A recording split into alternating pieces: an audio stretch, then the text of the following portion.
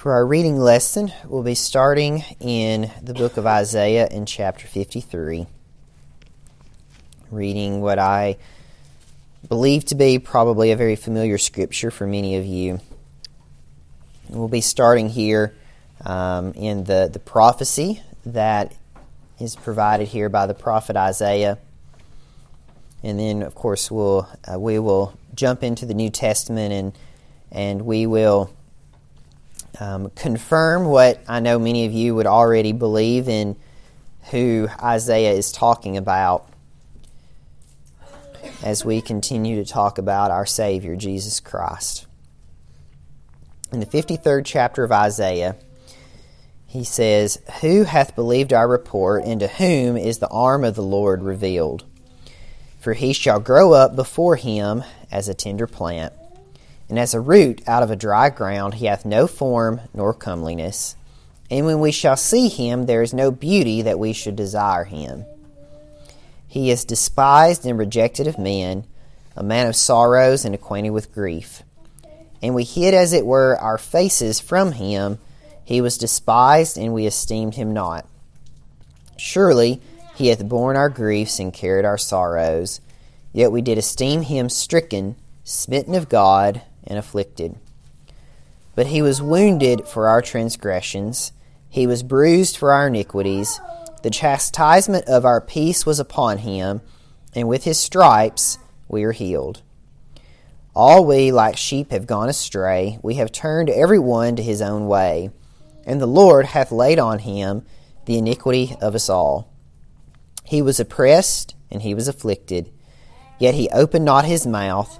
He is brought as a lamb to the slaughter, and as a sheep before her shearers is dumb, so he openeth not his mouth. He was taken from prison and from judgment, and who shall declare his generation? For he was cut off out of the land of the living.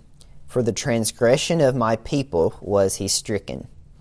And he made his grave with the wicked, and with the rich in his death, because he had done no violence, neither was any deceit in his mouth. Yet it pleased the Lord to bruise him. He hath put him to grief. When thou shalt make his soul an offering for sin, he shall see his seed, he shall prolong his days, and the pleasure of the Lord shall prosper in his hand.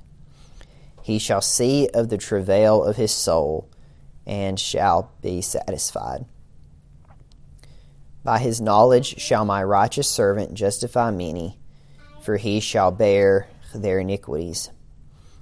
Therefore will I divide him a portion with the great, and he shall divide the spoil with the strong, because he hath poured out his soul unto death, and he was numbered with the transgressors, and he bare the sin of many, and made intercession for the transgressors." We'll stop our reading as we read the entirety of the 12 verses within the 53rd chapter of Isaiah. Again, I know that this is familiar scripture, and there's so much in here. There's so much in here. I can't even pretend to do any of it really justice, but not the entirety of it. But I do want to bring out a few points from the Old Testament before we go over to the New Testament and start trying to tie some of this together. He specifically talks about the Lamb, and we sang the Lamb of God, and I mentioned how appropriate that was. I appreciated the song and how appropriate it was for the message today. My thought as we have continued to touch on the ministry of Jesus, and we have touched on many different parts of how he interacted with people and what he did as he taught and as he healed. His titles, if you will. Of course, he was a servant. He is a king. The Son of God, as we touched on last week. And I feel like we'll probably be wrapping up these thoughts here in the next couple of weeks. And I know that we touched on this, especially last week when we talked about him being the Son of God, but let us be clear as we look on Jesus and we look at his life, we should not and cannot forget that he is our sacrifice. When we think about the sacrifice and we think about the lamb as it was brought out, there are a couple of different thoughts that come to my mind. And again, we know that Isaiah was prophesying to the Jewish people. And in the ministry of Jesus, a lot of the things that he said, he would refer back to the Old Testament. And many of the things, many of the prophecies, many of the traditions and the things were fulfilled within the Jewish context, within the Jewish culture. And so when Isaiah here was talking about being a lamb, he talks about how he is brought as a lamb to the slaughter. That would have meant something, and not to get too far ahead, but we know in John chapter 1 verse 29, as John the Baptist sees Jesus approaching, he calls and he says, "Behold," and he says that Jesus is the Lamb of God. The Lamb of God. And that would have meant something to the Jewish people, just as that certainly means something to us today. But to be a lamb, and in some of the context that we see as we look through the Old Testament, a couple of things that I'll point out, and there's more than this, but just a couple points, is first of all, we recognize the Passover meal. And we'll talk more about that as we move into the New Testament. But the Passover meal was something that the Jews would have been familiar with. It was something that they were supposed to observe each and every year after it was initially established, after the exodus of the people from Egypt. They were not always faithful in doing so, but it was something that was supposed to point them into something, and it was supposed to help them in their remembrance. And of course, we know that the Passover meal, as it was prepared, that there were specific requirements, and a lamb was a part of the Passover meal. That lamb was to be roasted with fire. It was supposed to be eaten within the context of a family or a household, and it was supposed to be eaten such that none was left over, and if there was anything left over, it was supposed to be burned. It was seasoned with bitter herbs. But the Jews, they would have, I believe that when we start thinking about the Lamb of God, that the sacrifice of the lamb for the Passover would have been very relevant for them. Probably more so than what we would think of today, because we celebrate the Lord's Supper and we do that as an ordinance within our church, where we eat the unleavened bread and we drink the fruit of the vine, whether that be grape juice or wine, as different churches observe it differently. But the lamb is not a part of that particular ordinance. As we read it in the New Testament and we follow the Last Supper, that was where Jesus gave them the direction for how they were to observe that. But the Jews, the lamb would have been an integral, critical part of their celebration and their remembrance of what God had done for them. How that they were in slavery in Egypt. The plagues as they were rolling out, the 9 different plagues that had impacted, some of those had impacted the children of Israel, some of those God had plagued only the Egyptians. And then as God was about to get ready to put the last and final plague on the land of Egypt, how He gave the children of Israel the opportunity to eat of the Passover lamb, to put the blood upon the doorposts so that God would pass over them. They were to eat it in haste because God was about to give them a great deliverance that was going to happen very quickly. This would have meant something. I'm not going to get into all the details of the Passover, but this would have meant something to the Jewish people. And this meant something not just in the time of Isaiah, this meant something in the time of Jesus. And we'll talk about that a little bit. So we also think about the lamb, and we think about the offering as it is described in Isaiah. He talked about how thou shalt make his soul an offering for sin. We recognize that in the Old Testament, as was directed by God, that there were many different animal sacrifices that took place. And there were different kinds of sacrifices, but I want to talk about at least in general, and I believe this would have been the sin offering and perhaps also the trespass offering that would have been carried out by the Jewish people for many different generations as they were sacrificing these different sacrifices. But a lamb in particular was often used. It was supposed to be a male lamb without spot and without blemish. And the children of Israel, there was this idea of putting their sins upon the lamb. And so they would put their hand upon this animal. It was not always a lamb. Sometimes it was goats. Sometimes it was bulls. Sometimes it could even be birds, turtle doves. But we see it often with a lamb. They would put their hand on the head of the animal and they would confess their sins. They would confess their trespasses before God.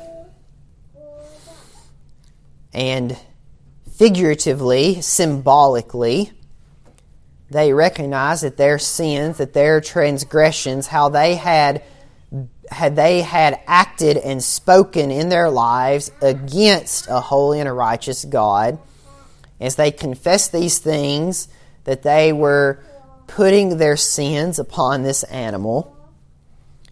It was figurative, we recognize. This animal, this lamb, it had an innocence about it. It had a purity about it where it was without spot and blemish. This animal would have had no understanding of what really was occurring. This animal would have had no concept that these people had sinned against God or that they were confessing their sins so that those sins would be symbolically put upon this animal. This animal would have had no recognition of those things, but in the mind of the people, this is what was happening. And as they would transfer their sins, if you will, to this animal, the animal would then be sacrificed. The animal would be killed, it would be sacrificed. Not because the animal had done anything of itself, it was not because the animal was specifically mean or had done anything different than a young lamb would have done. But it was sacrificed because of the sins of the people. And what that meant for the people, for that animal to lose its life. The last thing that I want to just touch on before we jump to the New Testament is we recognize in the Old Testament that when we talk about sin and trespasses and we go all the way back to the time of Adam and Eve, we recognize that there is a time when man and mankind, man and woman, were not under sin. And that they walked and talked with God in full relationship and connection with Him until they chose to go against God. I believe because they felt they had an opportunity to be like gods themselves, that they chose themselves over God, which I believe is really at the heart of sin. And from that point on, the relationship between God and man changed. That relationship was broken. There was a separation. Adam and Eve were kicked out of the Garden of Eden. There was a physical separation, if you will, from the presence of God. Recognizing that God's presence is, we say that He's omnipresent. God is present everywhere, but there was a an action that occurred that showed a separation from God. Animals were slain even back then. Animals were killed so that they would have coverings of skin to cover their nakedness. And even from that early time, as God cursed the serpent, there was this idea that man was going to need a sacrifice. And it was something that he was not going to be able to do alone. And the Old Testament, some people may find it challenging to read the Old Testament, and if I'm being honest, that it can be for me too. There are places, there are events that happen throughout the Old Testament that I can struggle to understand and to put in the context of what I see as right and wrong. And there are things in there that are challenging as you read them. But what you will find consistently throughout the Old Testament, from Genesis all the way through to the last of the prophets, as Malachi, if you look at the ordering of how our Old Testament Bibles are structured, what you will find is that thought that comes up from the very beginning when man sins continues forward, is that you see that man, in his own ways, his own selfish desires, continues to be separated and apart from God and sins and trespasses against God. A covenant is given that man very quickly breaks. Promises are made that are very quickly broken. And that man's relationship with God that is broken and ruined, if you will, from sin can never be fixed through man's actions alone.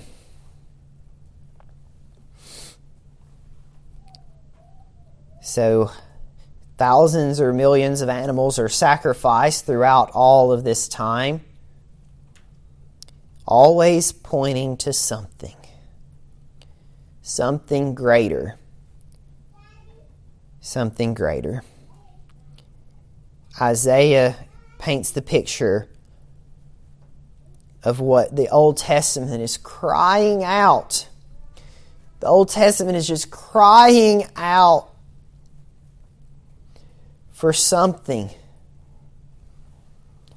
And Isaiah sets the stage for what that something will be.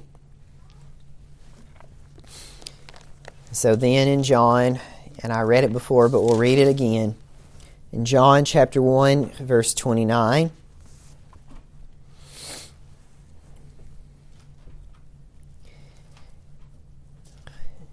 John the Baptist, who we recognize, he was also prophesied about, and he was prophesied to be preparing the way. He was not to be the Messiah, but he was going to be preparing the way and getting things set up for the one that was to come.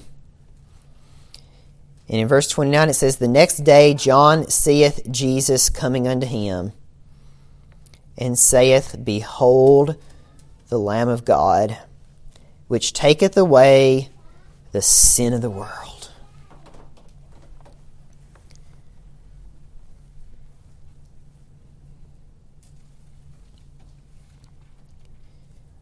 Jesus is so many things. And as we talk about this, I don't want to minimize. We talk about his birth, and then we celebrate Christmas, and we celebrate then, and we think about his crucifixion and his resurrection, and especially his resurrection at Easter. We don't have holidays throughout the year necessarily that celebrate all the many things that Jesus did in his ministry. They're important. We should not forget them. The life that he lived, the ministry, and the things that he did on earth were critically important. His teaching is critically important, and we should study it, and we should embrace it, and we should follow it.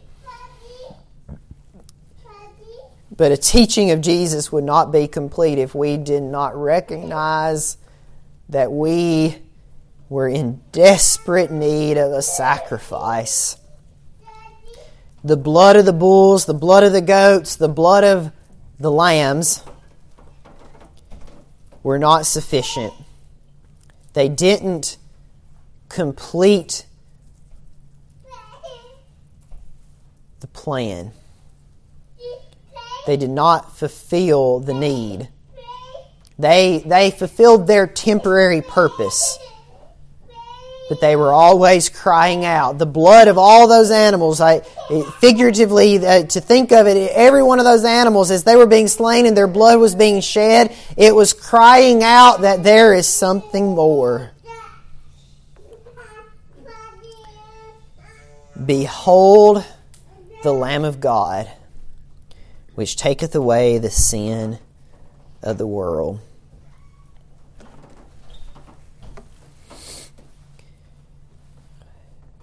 We recognize in the book of Revelation that as Jesus is described in different places, He is most often, I believe, and He has many different titles, and there's many different things that describe Him, the King of Kings and the Lord of Lords.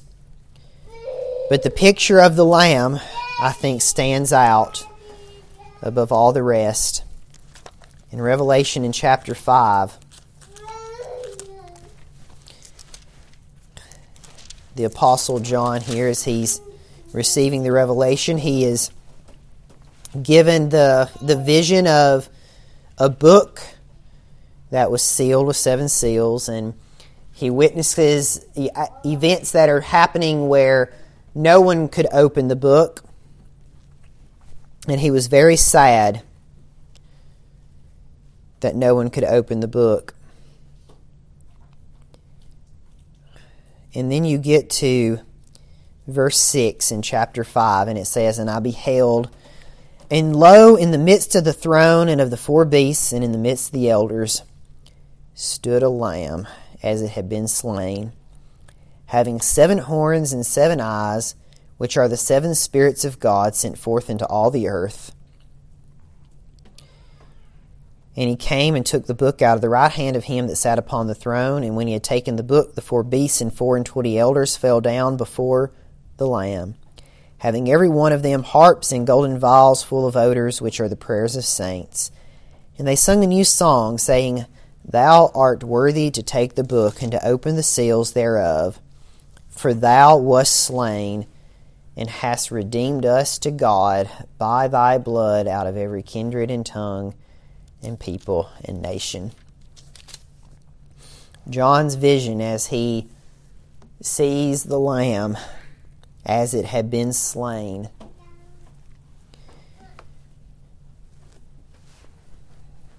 Jesus, our sacrifice. The King of Kings, the Lord of Lords, the Son of God, the sacrificed Lamb.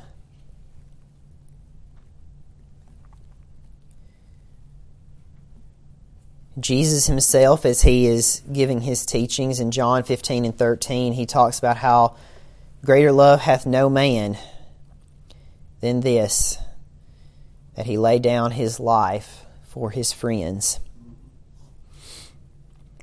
And then the Apostle John, the same one that wrote the book of Revelations, in 1 John 3 and 16, he says, Perceive we the love of God, because he laid down his life for us. Jesus, our sacrifice. The Lamb of God. And what does that mean? So, he was the Lamb of God. He was the unspotted Lamb. He was the innocent one that was not slain for anything that he had committed, any wrongs that he had done, just as those innocent lambs, if you will, that were spotless and were not being slaughtered because of themselves, but because of the people. Unlike those animals, those ignorant animals that had no knowledge of their purpose and that what they were doing and why it was happening, Jesus knew. He knew I would imagine those lambs, if they had recognized what was about to happen, if they had had the opportunity to do so, they would have probably tried to run away.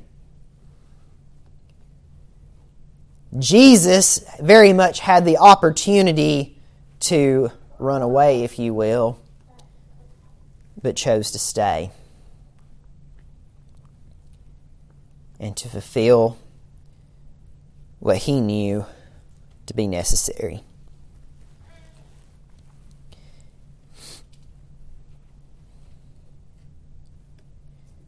We'll read a couple more scriptures. First we'll go to Ephesians in chapter 5.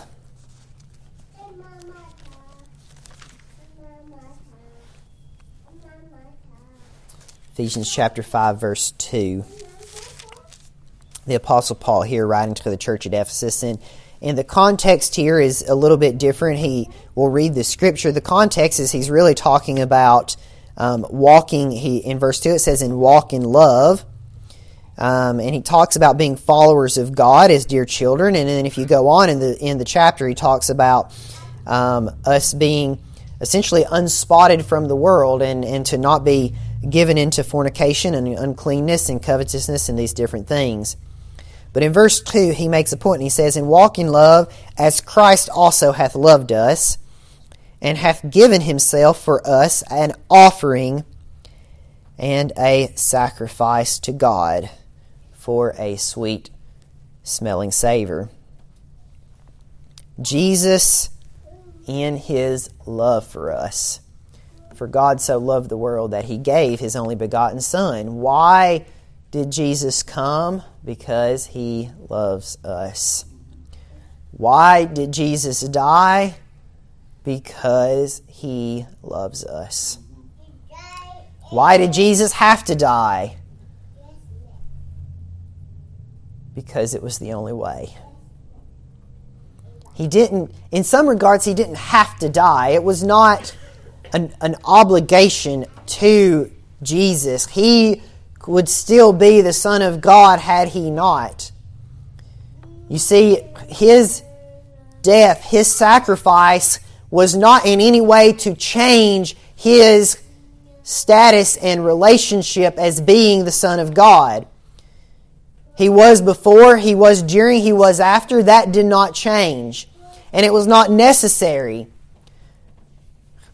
But for our status to change, for us to have any hope, for our sins not to be held against us before a holy and righteous God, he had to die.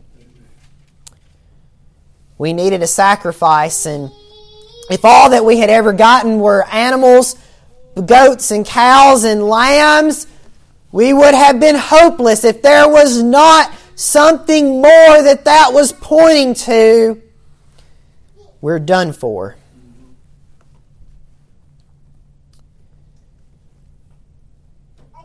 And we as believers in Jesus Christ, we that believe that that profess that we have been saved by God's grace through faith in Christ, we don't sacrifice those animals. We don't shed their blood. We don't put our hands upon them and confess our sins over them before we kill them. We have no need to. What they were pointing to has happened. Our Lamb has come. Put your hands upon Him. Touch Him. Call out to Him. May your sins rest upon Him.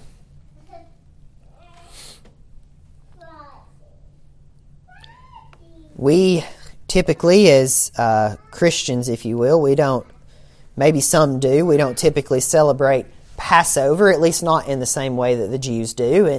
And I am not an expert in Jewish tradition, so I can't tell you exactly how they celebrate Passover today or what exactly they're thinking of and feeling when they celebrate it.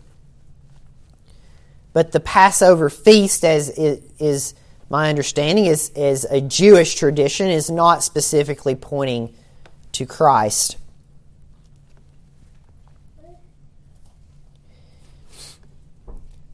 But as I think about being passed over. So I think about the blood that was shed and the lamb that was sacrificed. I don't have to look back to slavery in Egypt. My lineage, as far as I know, I don't know. I haven't done the research to find out all about my ancestors, and I've heard the traditions of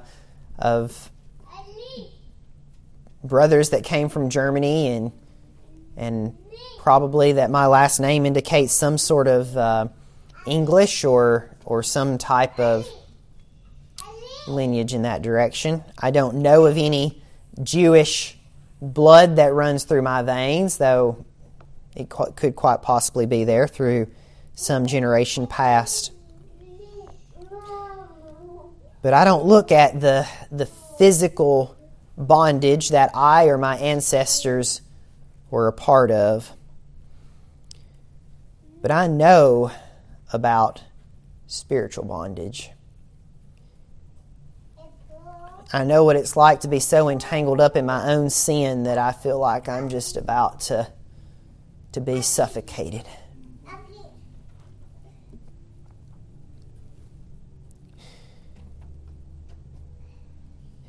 And though I was often told that I was a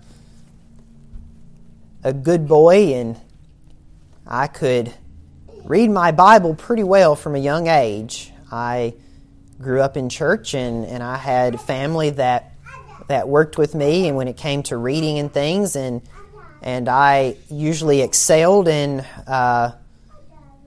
schoolwork and different things, and so I could read my Bible well from a young age, and I could read the words, and people were impressed, if you will, at my ability to read the Bible.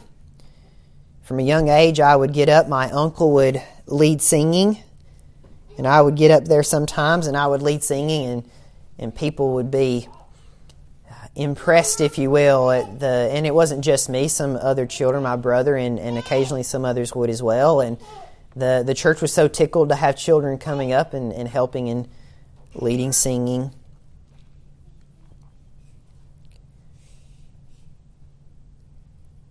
But I was hopeless.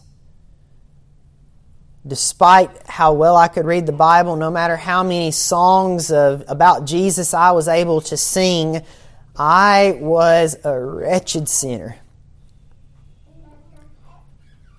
And nothing I could do on my own was ever going to change that. And when I felt the weight of that separation from God, that separation that we see as occurring there in the Garden of Eden when sin was introduced in the world, that man was separated from God, I felt that separation.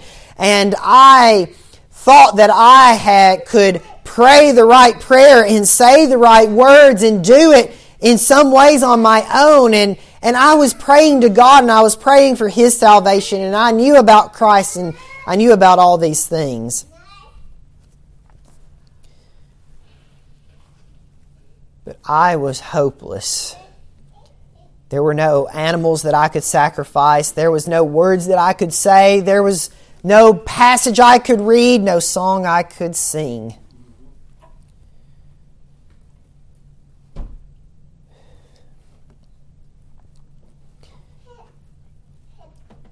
That is why Jesus had to come. Because my relationship with God would have never changed.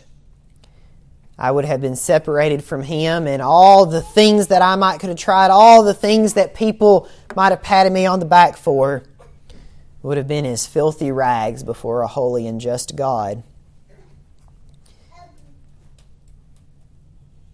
But Jesus, Christ, loved me.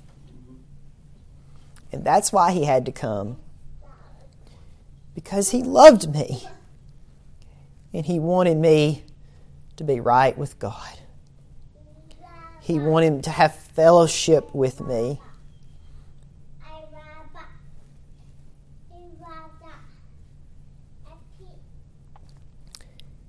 So Christ also hath loved us, and hath given himself for us as an offering and a sacrifice to God for a sweet-smelling savor.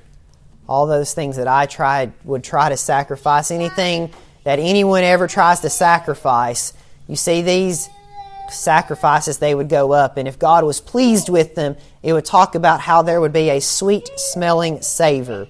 There would be an odor, if you will, that would please God. Now again, this is symbolic. God doesn't have a physical sense of smell, if you will, that appreciates the physical smell of burning flesh. I would imagine that the smell, at least in our nostrils, probably would not be too pleasant. But the symbol of what that meant would be pleasing to God. And you see, no sacrifice I could provide, nothing that I could do, no works of my hands that I could offer would ever be sweet-smelling to God. But there is a sacrifice that is. The Lamb of God that was an offering and a sacrifice. As His blood was shed, as His life was taken, as He gave it up willingly on the cross at Calvary, that sacrifice was a sweet-smelling savor.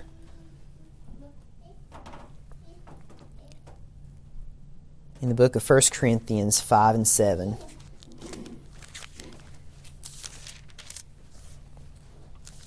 again, Paul is writing here to the church at Corinth, and the context is he's writing and he's encouraging the church at Corinth to actually put away someone that has committed a very obvious sin out in public, and they were struggling, and in some ways they were not separating themselves from this sin, and Paul, he encourages them to purge the sin from them as you would purge leaven, so that the leaven does not corrupt or does not leaven the whole lump.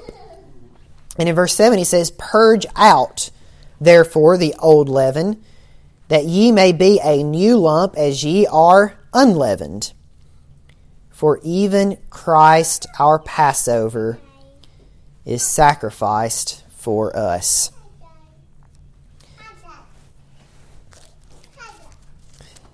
We celebrate the Last Supper or celebrate the Lord's Supper, and we have the scripture that we read as a part of that. Jesus came to Jerusalem to observe the Passover.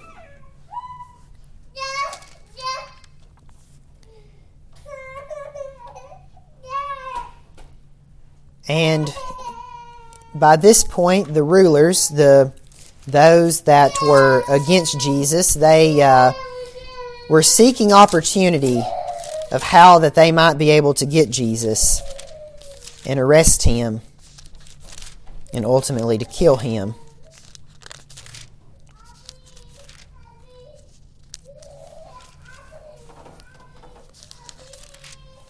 I'm not sure if I'll be able to find what I was looking for exactly. They wanted to kill Him, but they were being cautious. They wanted to do it at the right time. There it is in Matthew chapter 26.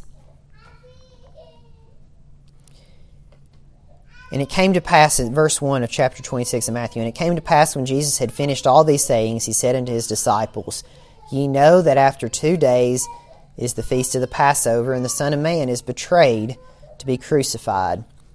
This was probably one of the most blunt ways that Jesus had told His disciples about what was going to happen to Him. It says, "Then assembled together the chief priests and the scribes and the elders of the people into the palace of the high priest, who was called Caiaphas, and consulted that they might take Jesus by subtlety and kill Him. But they said, Not on the feast day, lest there be an uproar among the people."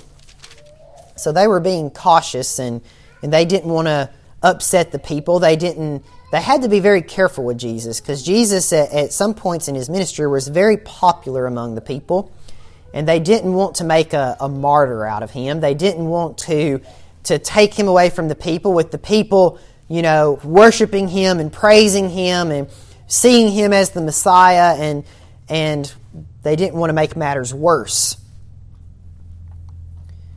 And so they were trying to figure out how they could use trickery or to be subtle and to take Jesus and to kill him in such a way so that it wouldn't cause an uproar among the people, that it wouldn't make them to worship him more or to see him more as the Messiah or anything like that. They were trying to do it in the right way.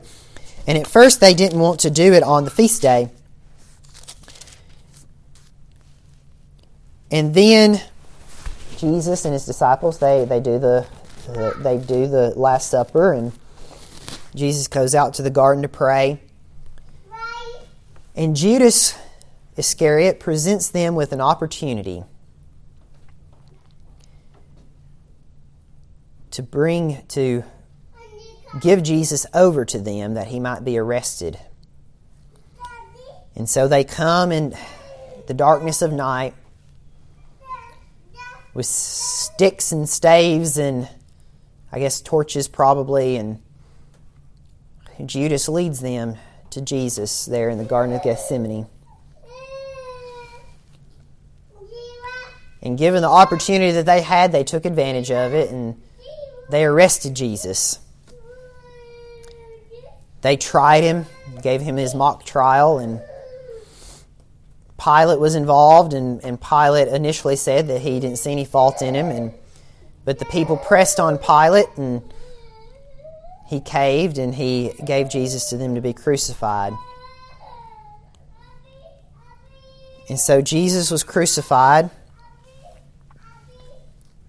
on the cross at Calvary around the same time that the Jews were needing their Passover lamb.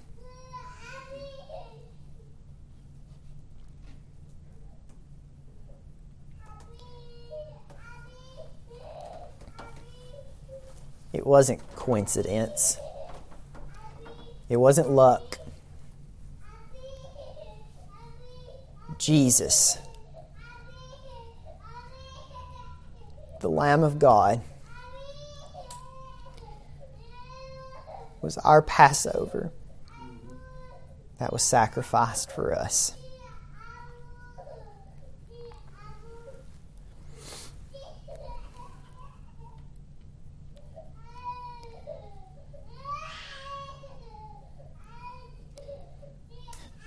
They were eating their Passover lambs and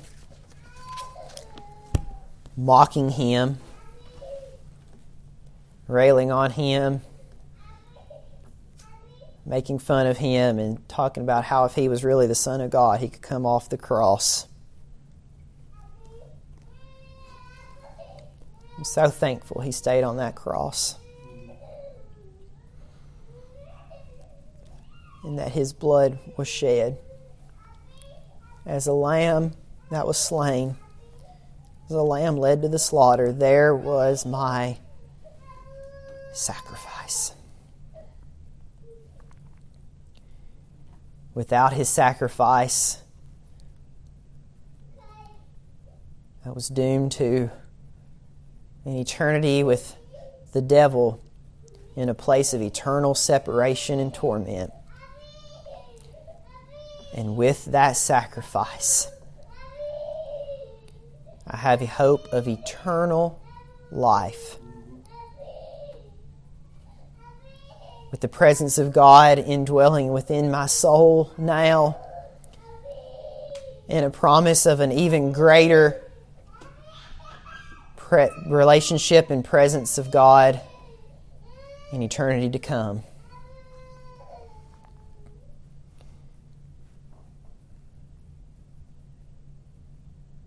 Jesus is the way, the truth, and the life. No man comes to the Father except by him. He's not boasting. God's not trying to be hard to deal with. God's not being, He's not being difficult. He's being honest. If you want to have a relationship with God, it has to be through the sacrifice of the Lamb. There's no other way, no other name that is given whereby we must be saved. It's it. It's His sacrifice. And then just as the Jews, I'm sure, as they would eat their Passover and think about what God did for them, they recognized the mighty hand of God. Those plagues that happened on Egypt, there was no power within the Jews. There was nothing within them that could have caused the great deliverance that took place.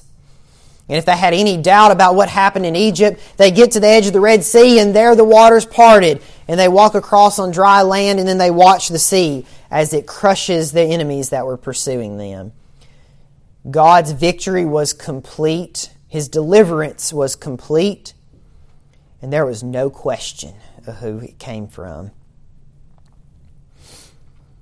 So as I reflect on my Passover lamb, a great deliverance was provided for my soul. And it was not within any power that I have within me. I just looked to the one that had all power and laid down His life for me.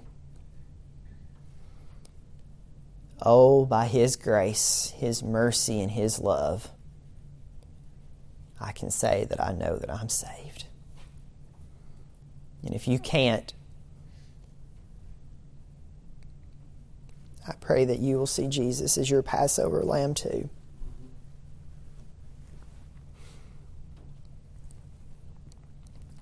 You won't find it any other way,